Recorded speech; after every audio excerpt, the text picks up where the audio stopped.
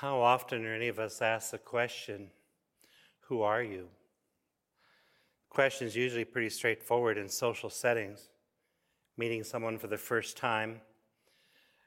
And John the Baptizer was asked in many ways. He was asked first to answer who he was not. So he responded saying, I am not the Messiah. Are you Elijah? I am not Elijah. I am not who or what you expect is what he is saying. He answers by giving his role in this world. I am the voice of one crying out in the desert. Make a straight path to the Lord. He knew his name was John, and he had to announce the coming of the Lord.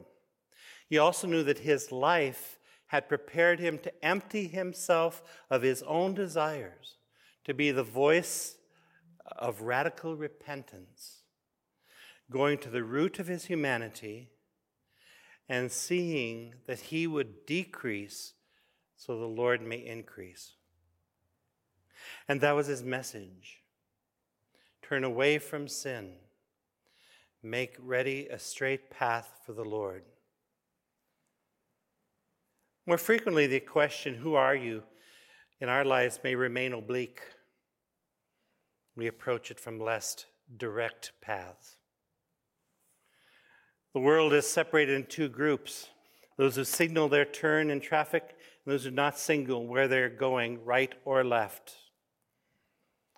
We find out who they are after we see what they do. And upon reflection, we can decide what direction they're taking. Is it where everyone else is going, or is it the road less traveled? When we are obliquely asked who we are, it's a time for us, like John, to decide if we have come for testimony. Have we come for witness? Are we ready to tell who Jesus is?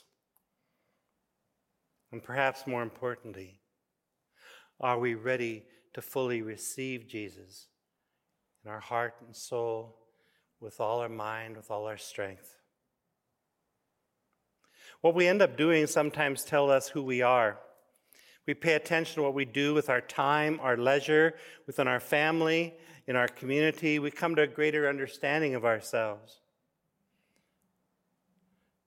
So I know I must be the peacemaker. Or another person says, I'm the creative one. Or I like to work behind the scenes and do what needs to be done. We're all saying, I'm the voice crying out. What will our message be? What's our message? People often have a message given in a very few words by friends at their funeral. I never knew him to say something bad about anyone. I always appreciate it. And I always say, I wish that was me. But it's not. Brothers and sisters, in this Advent season, we have the mission to find our voice. We lift our voice or our talent to honor, announce, make known, serve, give glory to the one who is coming into the world, Messiah, Savior, child. We make straight our path for the Lord. And we remember who we are and whose name we bear. We clear out the cobwebs and we remove obstacles to the Lord so that we can pray rejoicing, just as Paul did to his community of the Thessalonians. Rejoice always. Pray without ceasing. In all circumstances give thanks, for this is the will of God for you in Christ Jesus. This Gaudete Sunday, let us rejoice.